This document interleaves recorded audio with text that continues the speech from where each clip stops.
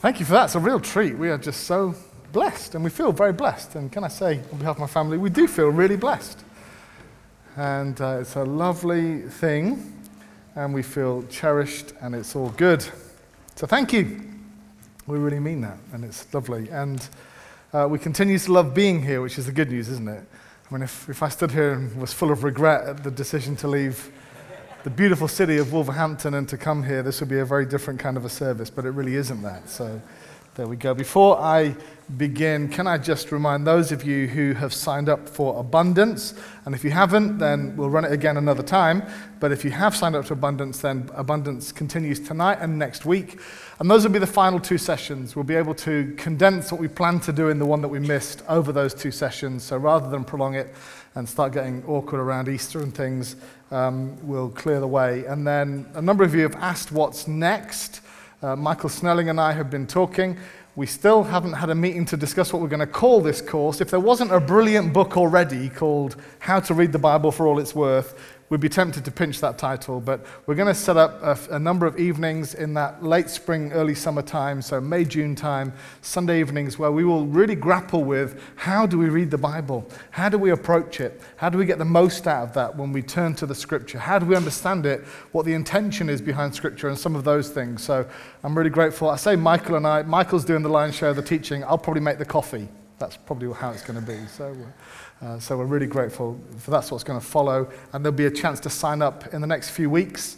Hopefully you'll be able to sign up for that in the next few weeks on Eventbrite. So I was wondering what to share with you because it's a year, and it's been a year. And so I began to write a letter to you, and then that seemed hugely pretentious, so I junked it. And then I thought, well, it's just another Sunday, really, and it's a Sunday in a nation where lots of things are happening. So I thought about maybe I should say something about coronavirus, because we're not hearing enough about coronavirus. And then I'm mindful that it's been International Women's Day this last few days as well, and so I wanted to maybe say something about that. And then I came back to this idea of a letter, because I think letters are really important, but I don't think I should write you a letter, and we're going to get to what the letter's about later on. I don't know whether you're a letter-writing kind of a person. I am atrocious at writing letters. I'm definitely an email and a text kind of guy. You know, poor old Susanna, she hasn't got a shoebox somewhere filled with all the wonderful love letters I sent to her during our season of courtship. Some of you have those. We don't. We just sort of grunted at each other and said hi. And I have hidden away in drawers and stuck up in places cards, birthday cards, anniversary cards, cards that we've sent to each other, and just thinking of you cards. And here's the thing, I don't keep them in a box in one place, they're just randomly spread out. So I find them in moments of serendipity and my heart leaps, and it's a great thing. I'd recommend that. It's also a great cover for being slightly disorganized. So you just say, I spread them all over, so when I find them, it's a wonderful moment. And it's a great thing. Some of you I know are great letter writers, and I love to receive a letter, and I do have upstairs in my filing cabinet a number of letters that I've received over the years, and some of those mean a lot to me. And in times of discouragement, they're great to turn to, letters, and you just remember good things that God has done, and they're reminders of that and our connection with one another.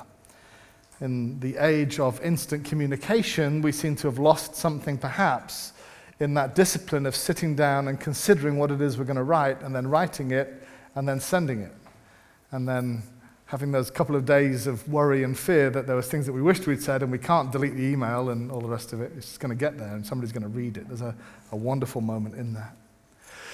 And I've been thinking a lot about letters recently. Partly I think it was kicked off in some ways because some of you will have seen this wonderful letter that Jurgen Klopp wrote to a Manchester United fan. How many of you saw that?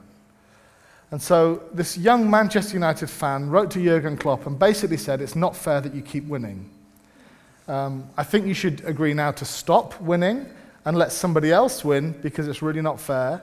So could you now make Liverpool start losing games? This is what I think reveals to me why Jurgen Klopp is without doubt the second best manager in the Premiership.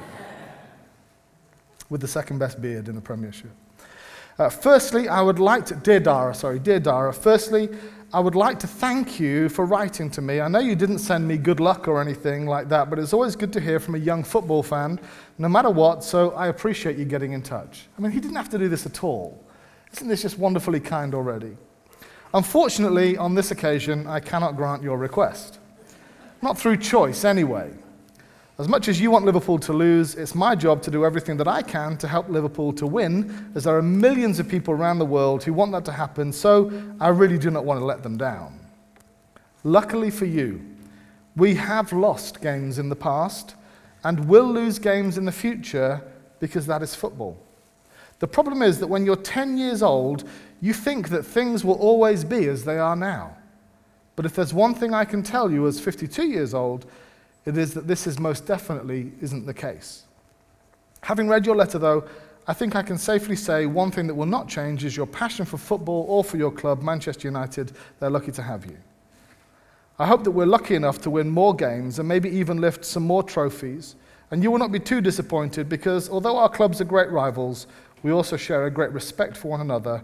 This, to me, is what football is all about. Take care and good luck, Jurgen Klopp. Isn't that just the most charming thing?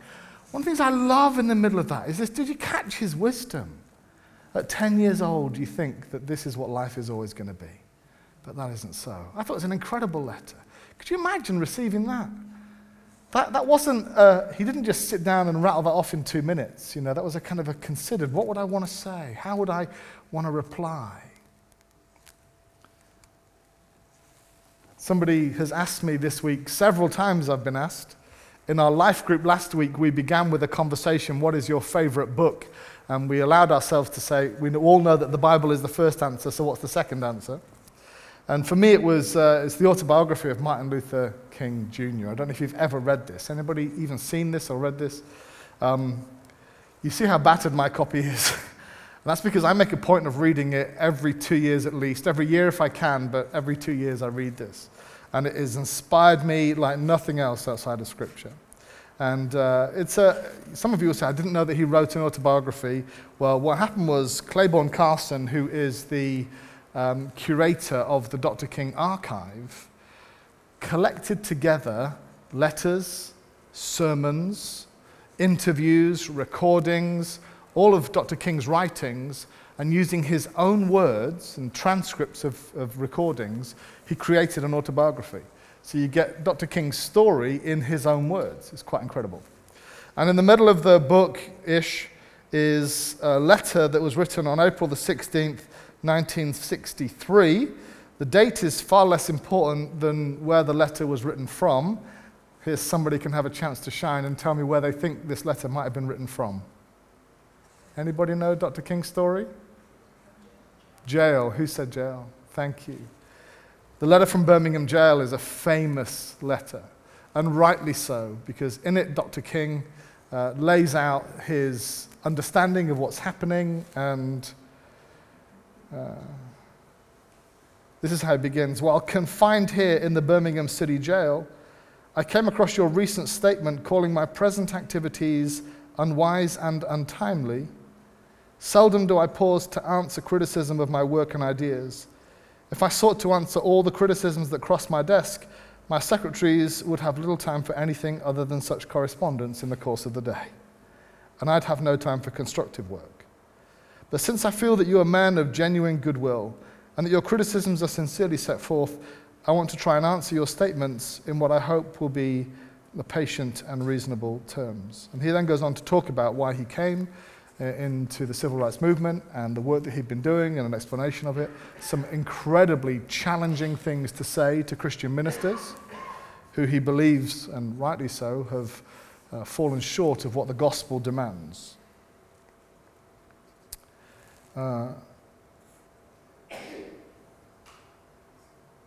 He writes this towards the end of his letter. Never before have I written so long a letter. I'm afraid it's much too long to take your precious time. I can assure you that it would have been much shorter if I had been writing from a comfortable desk. But what else can one do when he's alone in a narrow jail cell other than write long letters, think long thoughts, and pray long prayers? If I've said anything in this letter that overstates the truth and indicates an unreasonable impatience, I beg you to forgive me. if I said anything that understates the truth and indicates me having a patience that allows me to settle for anything less than brotherhood, I beg God to forgive me. It's a powerful letter. I commend it to you. You should read it sometime. In it, he aligns himself with the cause of the gospel and the prophets of the Old Testament. Letters can be powerful. Sometimes we have no idea how powerful they are, and sometimes even powerful people can write letters that seem to bear little fruit. Some of you, if you know this letter, you'll be able to tell me who it was from and who it was to, but I'll tell you in a moment who it's from, and then you can guess who it was to. Dear friend, friends have been urging me to write to you for the sake of humanity, but I have resisted their request because of the feeling that any letter from me would be an impertinence. Something tells me that I must not calculate and that I must make my appeal for whatever it may be worth. It is quite clear that you are today the one person in the world who can prevent a war which may reduce humanity to the savage state. Must you pay that price for an object, however worthy it may appear to you to be? Will you listen to the appeal of one who deliberately shunned the method of war, not without considerable success? Anyway, I anticipate your forgiveness if I have erred in writing to you. Perhaps you can guess who the writer is. It was Gandhi. Do you want to take a guess at who he was writing to? To Herr Hitler in Berlin, Germany. Powerful letter from a powerful person, but a letter that seems to have had little impact. The New Testament is made up largely of letters. And predominantly the letters of one person, Paul, writing to people and to churches at the beginning of the gospel story. The gospel has begun to spread, and what began as a kind of movement within Judaism that recognized that Messiah had come has broken those restrictions of Judaism and has become this growing worldwide faith, where people from all of the known world have become followers of Jesus. And those early churches, those baby churches, those new churches, and those young believers, they needed some help. They needed some advice. Sometimes they needed telling off.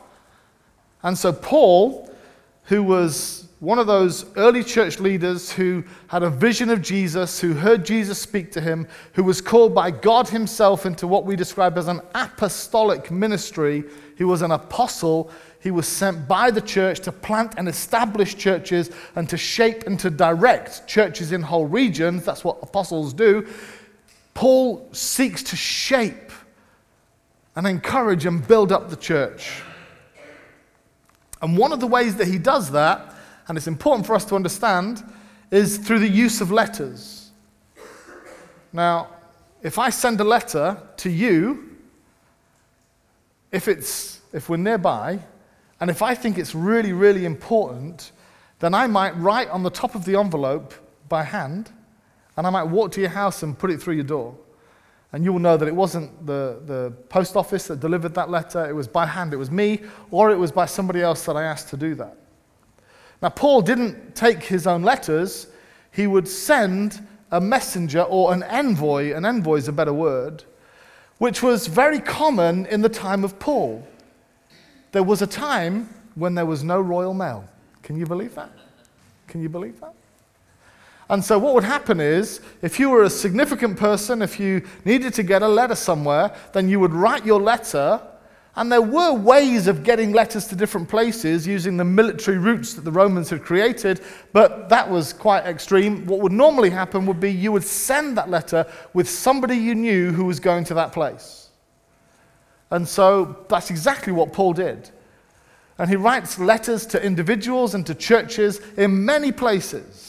And if you look in the New Testament, most of those funny names in the New Testament are names of places.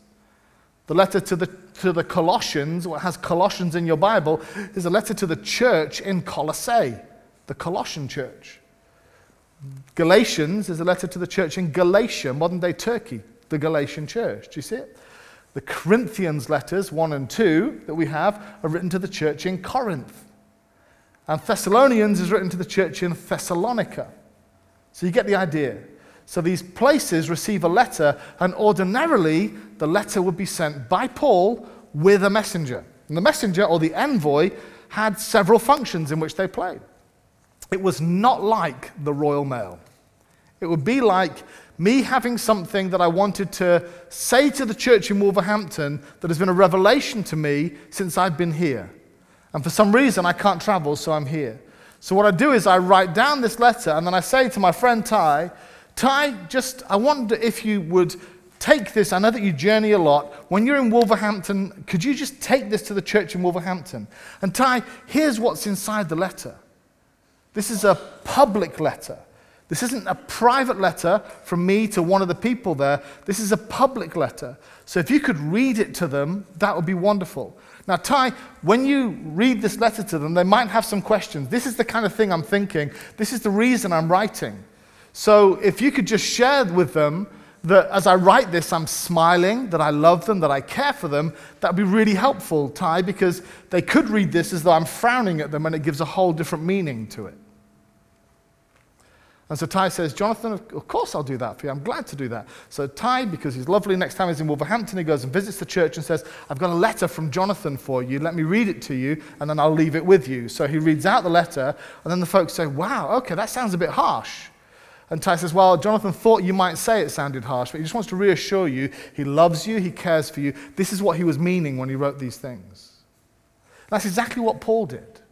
Paul sent envoys, and Paul sent messengers. I should have saved all this for the course we're doing in spring, summer, shouldn't I? Introduction to the New Testament. It would have been great stuff. Paul sent these messengers, and you will know some of them perhaps. Anybody know any of the messengers in the New Testament? Anybody? So one of the letters I've already mentioned was to the church in Corinth. And we know that Paul wrote several letters to the church in Corinth. We have two of them, 1 Corinthians and 2 Corinthians. There was one in between because he makes reference to it. He says, I wrote you this other letter and it seems to have upset you, but I'm glad that things are going okay now. It tells us in 2 Corinthians chapter 7 that he sent Titus with that letter to be his envoy. So he sent one of his young followers, Titus, to the church in Corinth with the letter, explain what was going on, and then he says that Titus brought a report back that encouraged him as well. So there's sometimes when Paul writes a letter, because actually sending a letter or sending an envoy is a little bit better than going himself. In 2 Corinthians, you can read this in the beginning of chapter 2, Paul says that he made up his mind not to go to Corinth at that point. He says, I'm definitely going to come later on, but I didn't go at this point because I thought if I was with you, it would be upsetting and we'd still be dealing with the emotional stuff from when I was there before. I made up my mind I wouldn't make another painful visit to you, he says. If I grieve you, who's left to make me glad but you whom I've grieved? I wrote as I did, so that when I came, I wouldn't be distressed by those who should have made me rejoice. In other words, I'm writing to you now so that when I come later, it'll be better for us both. So that's the kind of letter he sent, and he sends it with Titus, so Titus can explain it. It's better for Paul not to come, but send a letter. And in 2 Corinthians chapter 7, we see this role then of Titus, who takes this letter for Paul, but then goes back to Paul with a reply and with a response from the church. Why am I sharing this? Well, because it's the pattern that's really important to us, and something I want to say about Women's Day in just a moment. Paul keeps on doing it. He does it with Onesimus. He does it with Epaphroditus. He does it with Timothy. He sends his letters to these places with somebody to explain and to tell what it was that was in his mind. And I'm making a really important point now, in the light of World Women's Day recently. Who can tell me what the most theologically difficult, the densest of all of Paul's letters is?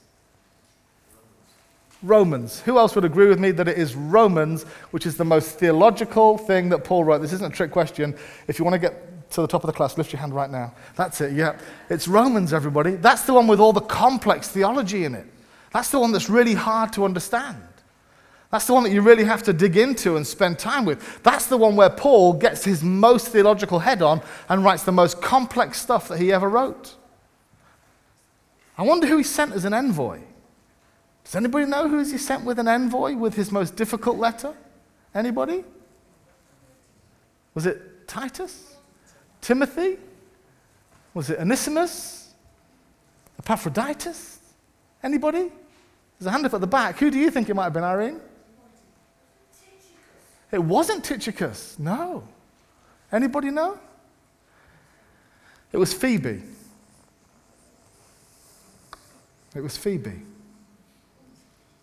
A lady called Phoebe, who was a deacon in the early church, who Paul had said they should receive her as though they were receiving him and give her every aid and comfort because she was sent by him with this letter. Let's just revisit this nonsense about Paul doesn't like women in ministry or women teaching or his most theological text. He sends with a woman so that she can explain it. The first person to understand Romans after Paul was a woman. The first person to teach Paul's letter to Rome after Paul was a woman, and her name was Phoebe. Letters are important, and who carries the letter is really important too. Now you're saying, Jonathan, this doesn't quite make sense. I don't know where you're going with this. Get to the bit in the sermon where you start drawing these random threads together. Who's thinking that right now? Be honest. Yeah. Well, then here we go. Turn with me to 2 Corinthians chapter 3.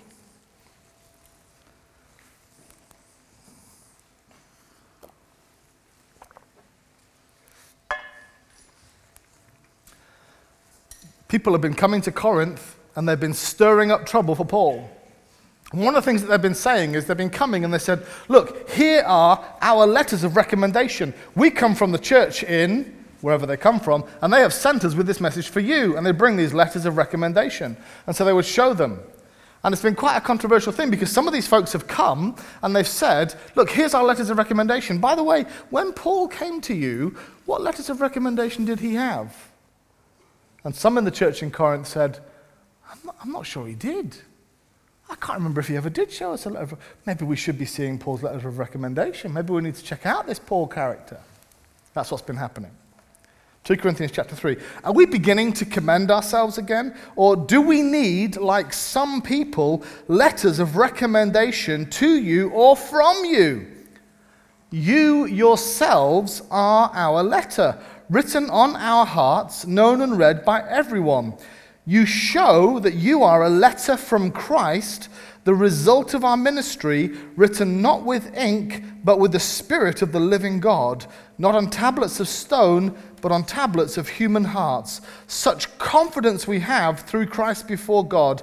Not that we're competent in ourselves to claim anything for ourselves, but our competence comes from God. He has made us competent as ministers of a new covenant, not of the letter, but of the Spirit, for the letter kills, but the Spirit gives life. Paul then is telling this church in Corinth, do I really need to bring you a letter? Do you need to send me away with a letter? Don't you realize this? Paul says, you are the letter.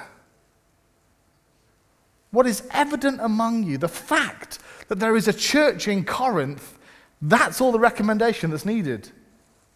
Paul says there wasn't a church in Corinth once, and then we planted a church, and now there you are. You're the living letter of recommendation. Paul then explains to this church in Corinth that their existence and their life becomes a letter of commendation about what God has been doing among them. Paul says, I could go anywhere now and just say, look, it's me, Paul. I'm the guy who planted the church in Corinth. Because what God has done among you is testimony and is proof to the reality of the claims of the gospel. What God has done among you is the evidence that he is at work among his people. What God has done among you in taking you who were not a people and you were disparate and following all kinds of different ways of living and bringing you into a place where you're becoming more and more like him, where his Spirit is alive among you, that is a letter to the people that reveals the truth of all that God is doing. Isn't that incredible? But he then goes further and he says it's really not a letter about me, It's not a letter from me to the world, but you are a letter from Christ to the world. I want you to let that sink in for a second, because it kind of has an implication that we're rushing towards. In case you haven't seen it, we're nearly there.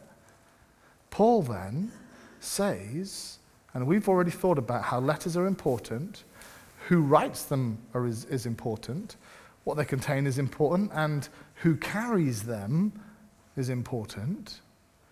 The person who carries the letter is to be the one that lives out the letter and explains the letter and says what was on the author's face at the time of writing. Are you there yet? You and I are part of a letter. Now there's a temptation here for somebody like me as the preacher, the pastor, to jump into the place of Paul and say, you are my letter to Woodford. The results of my ministry among you. Let's not go there, and let's not do that. Let's hear what the Spirit is saying to us, which is that we are a letter from Christ. We are a letter. That what God is doing among us to reveal himself, what God is doing among us, bringing healing and wholeness, what God is doing among us, helping people find that there is a new beginning in Jesus and going through the waters of baptism, helping people to find healing, helping people to find peace, helping people to find reconciliation for broken relationships, helping people of every age to find meaning in that season of life.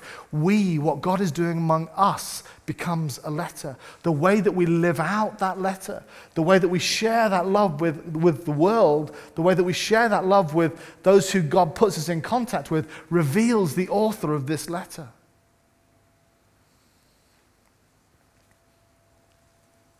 The way we love, the way we care, the way we live together reveals what God is doing among us as he writes a letter upon us. We had a wonderful time a few weeks ago at the baptism service. How many of you were here for the baptism service? That was quite awesome, wasn't it? Somebody talked with me at the end, and they paid us the kindest of compliments. In having a conversation, this person said to me, I thought I was coming to church today, but I realized something. It's not just church, is it? I said, what do you mean? And they said, this is a family. Isn't that awesome? Friends, that's what somebody said about us. You know why? Because we're a letter. And they weren't able to read the letter. They weren't able to come among us and see it. And you lived out the letter. You explained it. You showed people what the author meant by being family, by being welcoming, by celebrating with the 4 who were baptized, by sharing in the encouragement and the excitement. With your smiles and with your warmth and with your love, you were a letter of what it means to be the family of God to a stranger who came among us that day. You and I together are a letter from Christ. And when Paul uses this word here, letter, I want to be really, really clear, the word that he's using here. The word he uses is epistle. It's a public letter. I'm sorry. And it'd be quite nice if it was just a private letter, wouldn't it? We're a letter, but we only have to go to one person and we put it through the door and then they'll read it at their own convenience and then tell us what they think. I mean, unfortunately, it's not that. It's the public letter. It's this letter that is to be read out and lived out and explained. We are a public letter, which then at the end of a year here leads me to kind of want to ask the question, what kind of a letter is Jesus writing among us? What kind of a letter is it? Feels like a teaser ad. I don't mean to do it this way, but I want to invite you especially to make sure you're at next week's church meeting where the elders are going to be sharing what we believe the Lord is laying on our hearts of the kind of letter that God wants to write here in the coming years. We've spent time praying and thinking. We spent time in conversation with the wider leadership team. Over the course of the last, I don't know how many months, 4 or 5 months, something like that, we've been thinking, praying, and working out together What is it we feel is this next phase in our church's life? What's really important for us to realize is that this letter gets written, as Paul says here, not on tablets of stone, but on tablets of human hearts.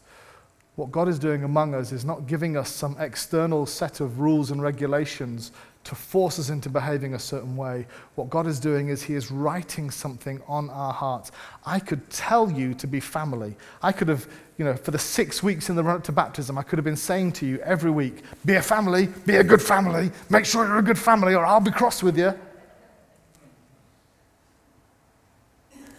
Or just what happens, which is that the work of the Spirit among us, the work of God's Spirit writing on our hearts, which means that when a stranger walks through the door, there is a smile, there is a welcome, there is love. As strangers take a look at the way we react to one another, they see something different.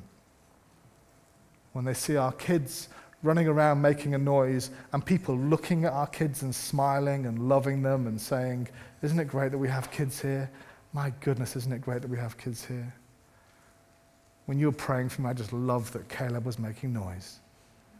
It thrills me, I tell you. I'd rather be in a church where we have kids making noise than in a lovely, peaceful place that's quietly dying, but everybody behaves properly. God is writing a letter among us on our hearts that is plain and is being read by other people. That's how he writes it.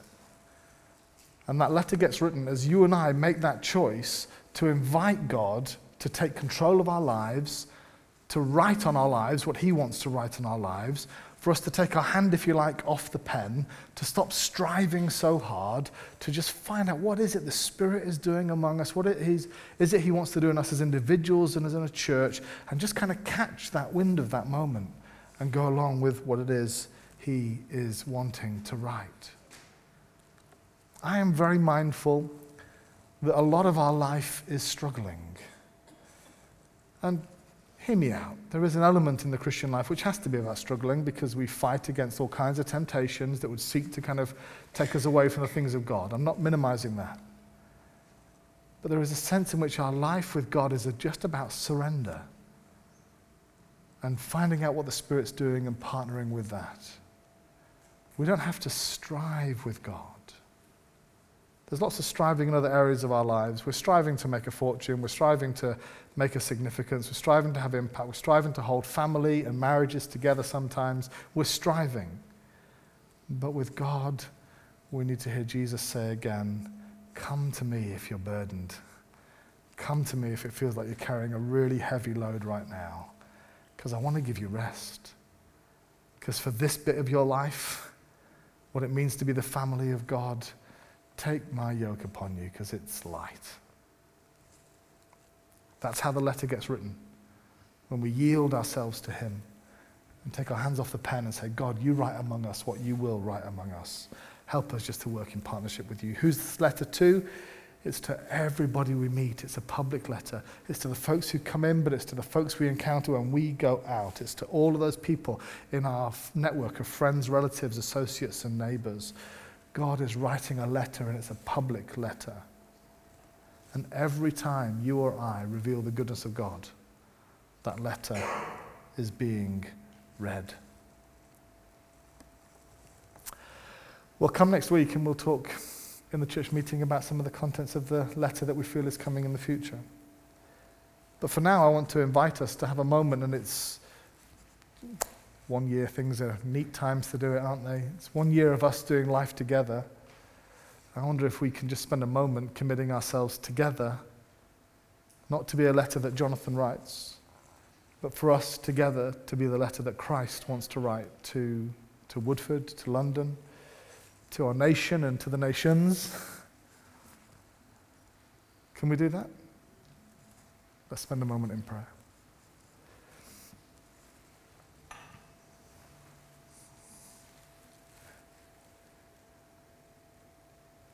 Lord, we don't want to just be commending ourselves. But Lord, what we long is for you to write a letter among us that will speak clearly in our day and in our time of the timeless love of God.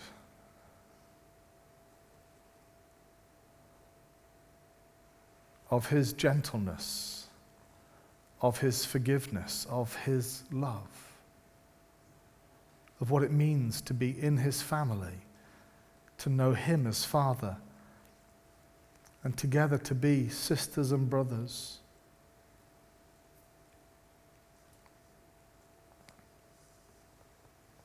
Lord, thank you that you are writing a letter and that you're sending it with us. That not only are you sending it with us, that we are the letter.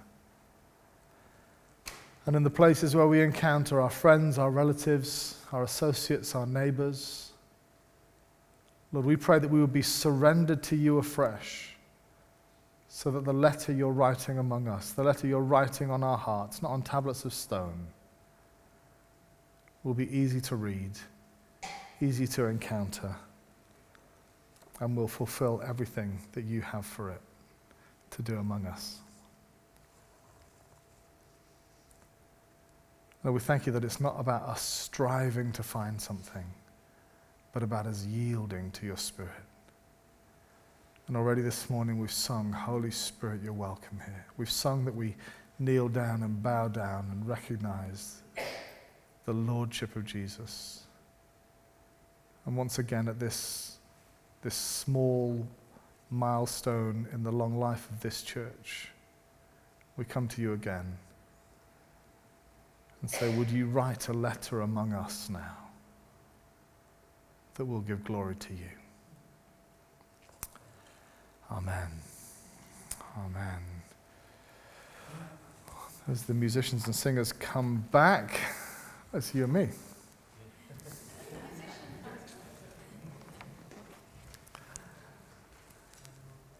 I want to invite you to stay for tea and coffee at least, but then after that we're going to eat together, and so that's good. If you would like someone to pray with you today, there's perhaps something in your own heart and you want to kind of deal with that and say, oh Lord, this stuff in my heart is getting in the way from me being the letter that you want to write, then I want to encourage you to make sure that someone prays with you before you leave. And the best way you can do that is to come over to this side of the room, into this prayer corner, and somebody will come and join you there to pray with you and for you in just a few moments. It may well be that in your life groups there are people that you would want to talk to, but I want to encourage you today, if there's something that God is stirring up or something he's put his finger on, there's something you need to yield to him, then for you to do that today as we're here together now.